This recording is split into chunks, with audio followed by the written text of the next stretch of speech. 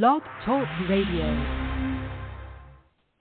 This is Port of Harlem Talk Radio, and I'm your host for this show and also publisher of Port of Harlem magazine at portofharlem.net. If you are listening via the internet, you can type your questions in the comment box. You can also call and listen by dialing on your phone 516-531.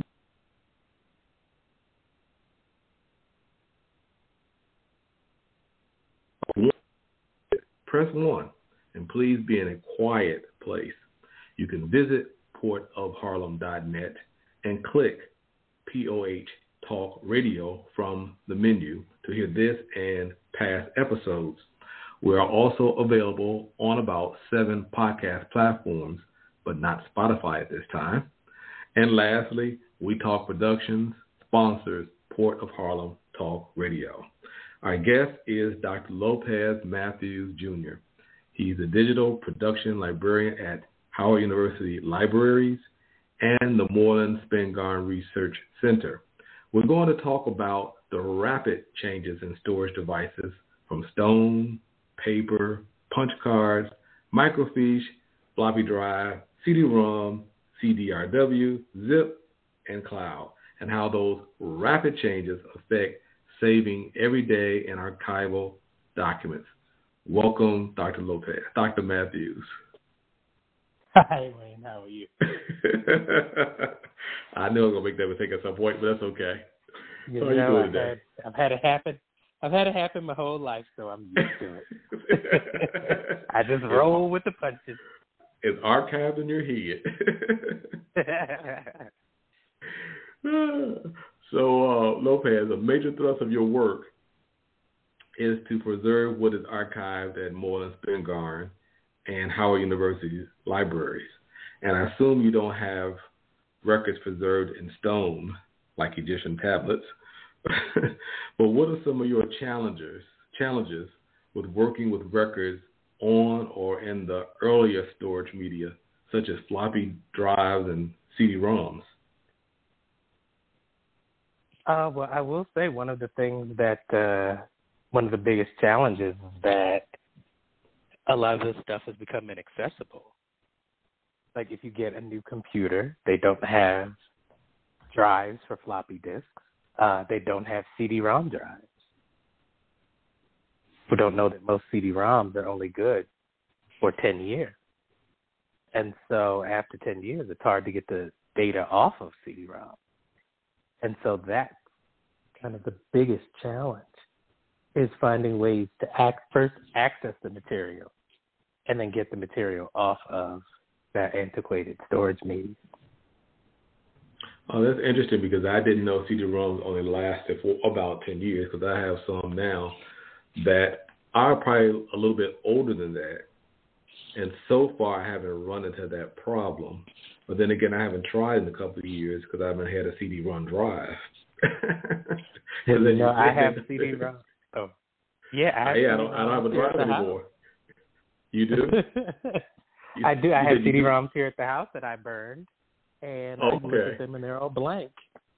A whole drawer of CD-ROMs that are blank that I burned back in 2006, 2007, 2008. They're gone. Oh, okay.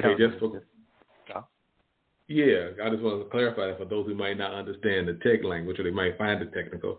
You burn them mean that you put data on them, and now you can't get the data off because the data is no longer there. Yeah. Oh, okay. Yeah, the data is no longer there. It's just gone. Well, I've learned something already in the first 4 minutes of our conversation, because I did not know that, and I was not aware of that, but I think I need to go and investigate that, because I do have some that are probably getting toward that age, and I need to do something about that. In fact, when you mentioned that, it made me remember the time that C.R. Gibbs, who I'm sure you probably know, the historian, who probably done research at your place. Mm-hmm. Oh, yeah. Great guy. Yeah, usually I call him for advice, but I was humbled one time when he called me and told me that his laptop was out. And he said, well, what do you think I should do? And he told me that it was 12 years old. And I said, well, first of all, your laptop that old, you probably should get a new one anyway. And he said, but all my stuff is on it. And I said, well, the new ones have all these things on it, and they don't have a CD-ROM drive. And he's like, oh, but all my stuff is on CD-ROM.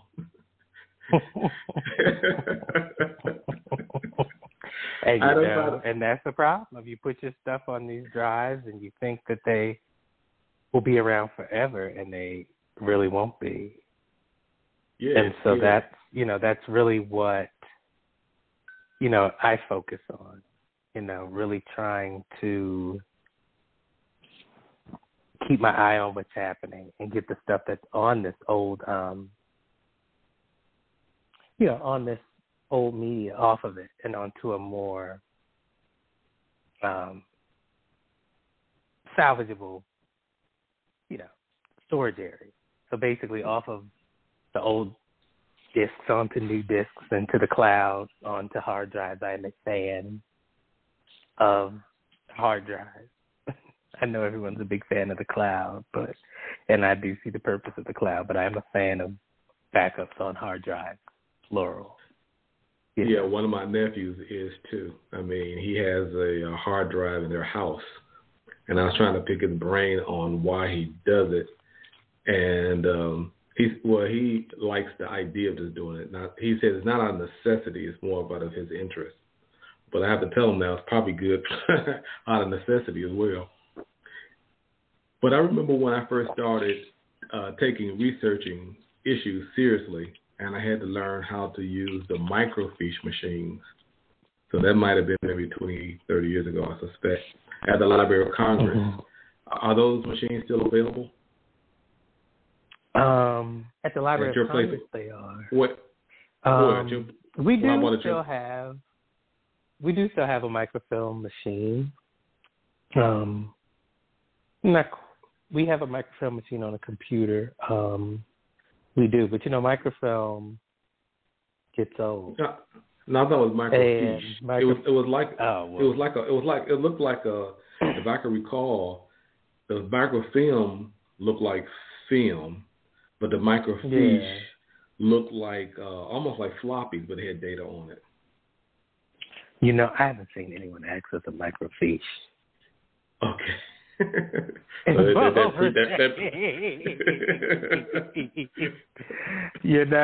See, I'm even thinking microfilm and not thinking about microfiche because these things just kind of go like I just copied some information off of a zip drive. Mm-hmm. Now I hadn't used a zip drive in years. Now you're gonna break my heart, but go ahead. I'll tell my story later, but go ahead. And so I said, a zip drive. So I found an older external zip drive, connected it to the computer. Thankfully, it still worked. Because, even the older drives that you connect to computers will stop working after a while because they won't have the drivers anymore. So thankfully, it's still computer, and I could get the information off of that drive and get it onto a more updated drive. But I thought, wow, I haven't seen a zip drive in maybe 10 years before I saw those. Yeah, before I get on the zip drive in particular, let me go back to the microfiche. So you don't remember microfiche as much, I guess. But microfilm, you said you all do have one, or you think they're still at the Library of Congress. But my big question is, when those things break, have you experienced yet one of them breaking and having to find someone to fix it?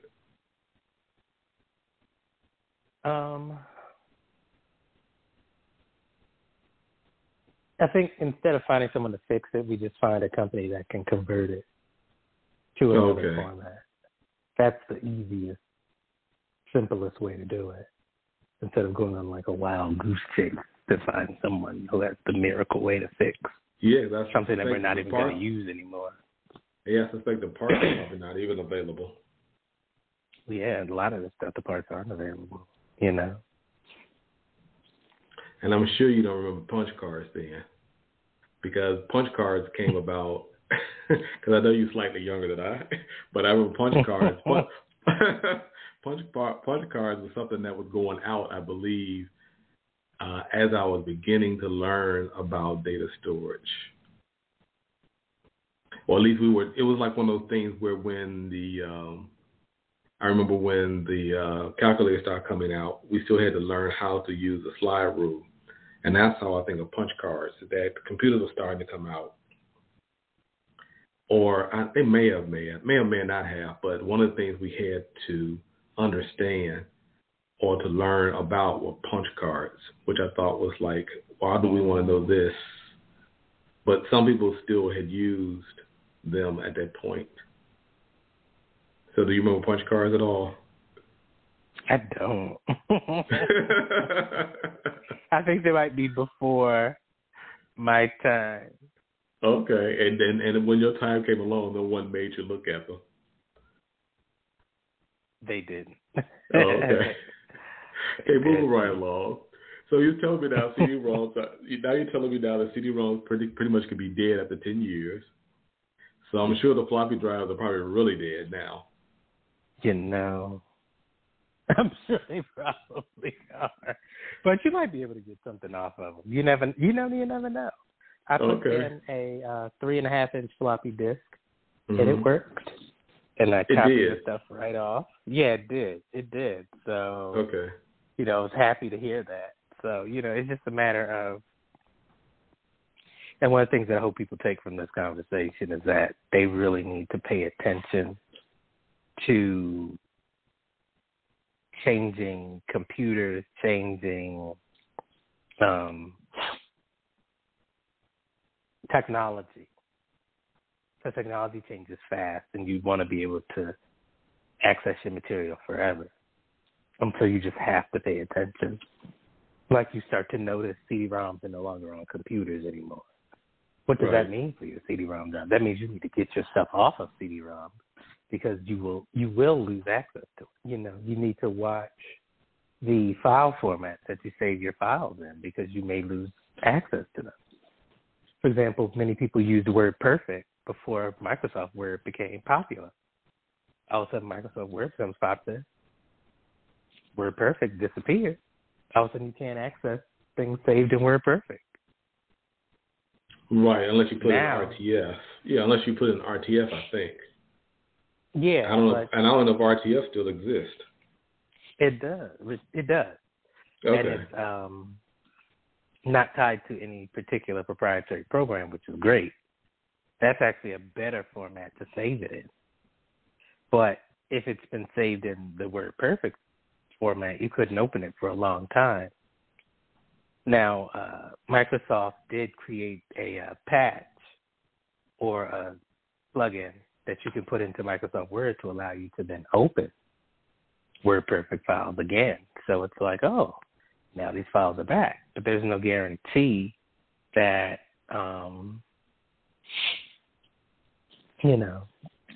a company will do that. Right. I even had cases where some programs no longer worked. I mean, when we put Port of Harlem together, we put the website together ourselves, and so there's oftentimes it's more than just one software package we have to use. And for the longest, I tried to change a portion of it, and I couldn't. And I kept sending an email message to the software developers, and they never answered back. And eventually I gave up and realized that they must have gone out of business because I couldn't even buy it, couldn't respond. They didn't respond. And it's one of those cases where you said, you always have to have a backup plan because things either go out of business or they're no longer relevant. Not no longer relevant, but they're no longer current. So even with software, I've had experiences with that. And that's one of the things about putting a magazine together is that we're very dependent, as people may know or may not know, on people like yourself. Because oftentimes we have to get images, and we call sometimes to the library or to Moore Spingarn to make sure that our history facts are correct. So I know of late, for instance, I did have to just to acknowledge to our listeners that we're putting together an exhibit for a museum in the Gambia, and we needed an image. I forgot which one. And I called you up, and you was able to get it to me. I won't say in seconds, but it seemed like seconds. So as an archivist and a librarian, it means you have to really know a lot and know where things are. Yes. And, you learn it, you learn it as you go along. You pull this for that, you pull this for that, and then you say, oh, okay, well, this is where that is. This is where this is, So it becomes more than that. Yeah, all of a sudden it's like, I know where it is. So it's more than the stereotypical look of the person who tells you to be quiet in the library. Yeah, very much so, because, one of the things I love about archives is just how much history is there, things that you don't even know are there. You go through them and you find these amazing things, like just today, just before I got on this call, I saw that the New York State Archives had, they finally processed court records from the 1830s, and they found documents showing that Sojourner Truth fought through the court system to get her son released from slavery. Oh, really? Yeah, and we had no idea until those records were processed. And now we know. And they just announced that. I just saw that today, that was a recent discovery. Well, I have to go look that up. I'm glad you shared that. Well, I'll tell you, I heard. Go ahead. Oh, no, I was just saying that, it's just amazing that, I think it's just amazing the things you can find in archives. And I think that through digitization, it can be both preserved and made accessible. Now, digitization isn't the end-all, be-all, And why do you say that? Because some things can't be digitized because it's too fragile. Because digitization can be very destructive to the original document. And so, that's one of the first things that you have to keep in mind when you say, let me digitize this. Will you destroy it to digitize it? Okay. I guess something that's like 100 years old. You mean like a sheet of paper that's 100 years old? Let me tell you, even a sheet of paper that's 40 years old. Okay. Because sometimes people use cheap paper, or the binding is very poor, or, like and you have to forgive me, I caught COVID a few weeks ago, and now I've had this kind of brain fog happening. So it takes me a minute to recall stuff. But the Emancipation Proclamation, the Emancipation Proclamation is printed on very poor paper. It's very cheap paper. And so it's disintegrating. And so they have to be very careful in dealing with it. And so, a lot of digitization is, on a case-by-case basis, because you have to. I'm a fan of preserving the original document. I'm never a fan of, you can destroy the original to digitize it. Like, absolutely not. And so, I'm a fan of, let's leave it where it is for now, and then we'll see in a few years if maybe, now we can digitize it, And so I am a fan of the original document, even though I built the digital program at Howard to digitize the record. I hear you. I'm a fan of,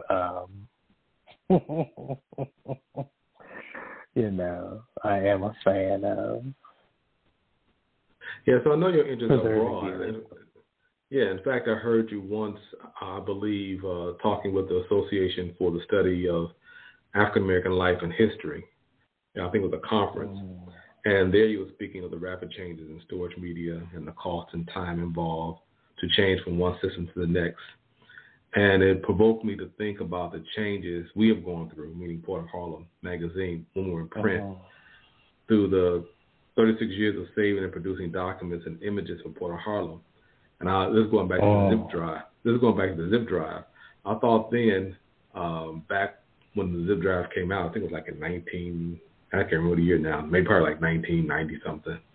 When the zip drive came out, I thought the world would stop then, and that would be it, at least for a while.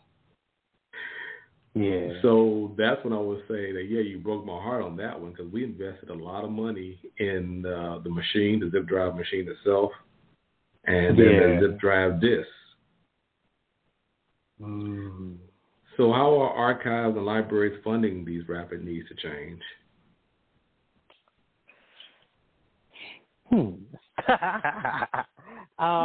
Don't say you won't know. No, you get grants, and sometimes you do fundraising. I'm a fan of fundraising because I think with fundraising you can focus on your priorities. Sometimes with grants you have to do different things for the grant money, but I think fundraising is pure support. Not saying, I don't think you should get grants, because grants are essential to getting work done. But, I am a fan of fundraising. So we fundraise, you try to align your budget with your needs. Okay, this is what we need to do, so we need to put this in our next budget, so that we can continue to progress and continue to move forward. So it's just a matter of you have to say, okay, this is what we need to do. And this is how we need to fund it. How hard is it to convince your higher ups that we just 2 years ago, let's say we were talking about zip drives, I looked up, it came out in 1994. Let's say you just told your let's say if you were in your position now in 1994, and you told your higher ups, hey, we had to spend $1,000 on the zip drive machine alone, and well, I think it was about $300. And then we need to buy these zip cartridges, and then by 2000, you say we need to do it all over again. I mean, have the people that's above you been cool with that, or they've been like, dude, what you talking about? I think that in that situation, you just have to explain, and you just have to say, look, things go, you have to upgrade every 5 to 6 years. That's just given now, especially as computers change, as technology updates. We just have to, if you want it to continue, this is what we have to do. You just have to, kind of make them understand or help them to understand that there's certain things that you just have to do if you want things done.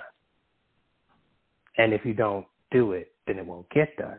And so we really, we need your support and the funding to do this, I'm not just coming to you to say we need to spend this money just to spend money. I'm telling you this is a need that we have and that we need to fund. And if you can't fund it, then let's find ways to fund it, because it's something that we need to do.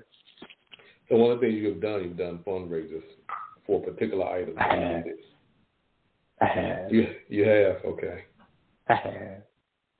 I've done fundraisers. I've reached out to people who I know would be interested in supporting certain projects, and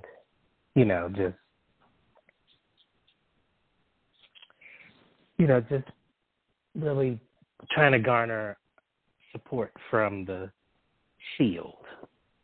From the what field? From the field or from the field? From the field of support that we have out there.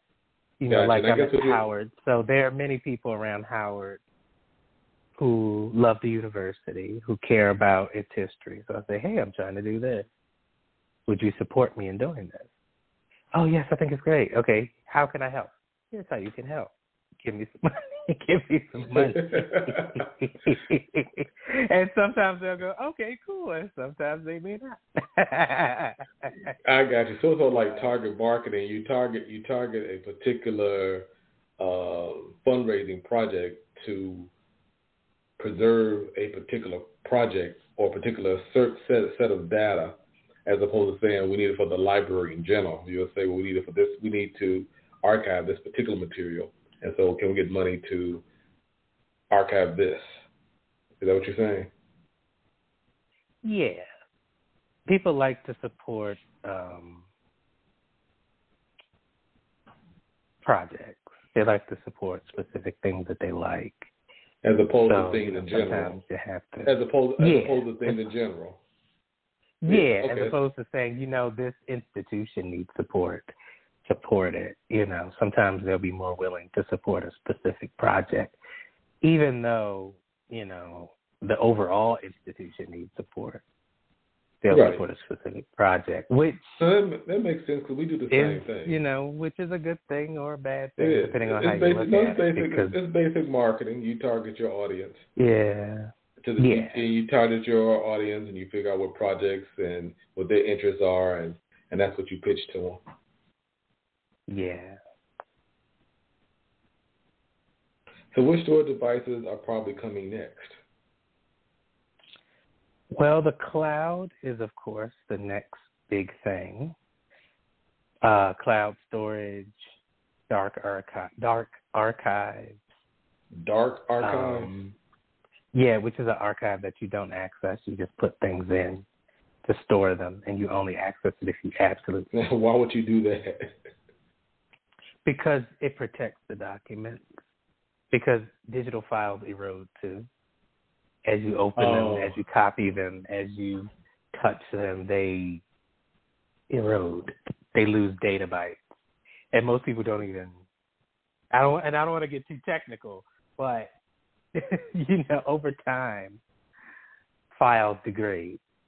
Oh, it's sort of like walking on the floor. The more you walk on it, the more it really scuffs the floor up. Yeah. You might not notice it, but over time it does. Exactly. Then all of a sudden you look, you're like, what happened here?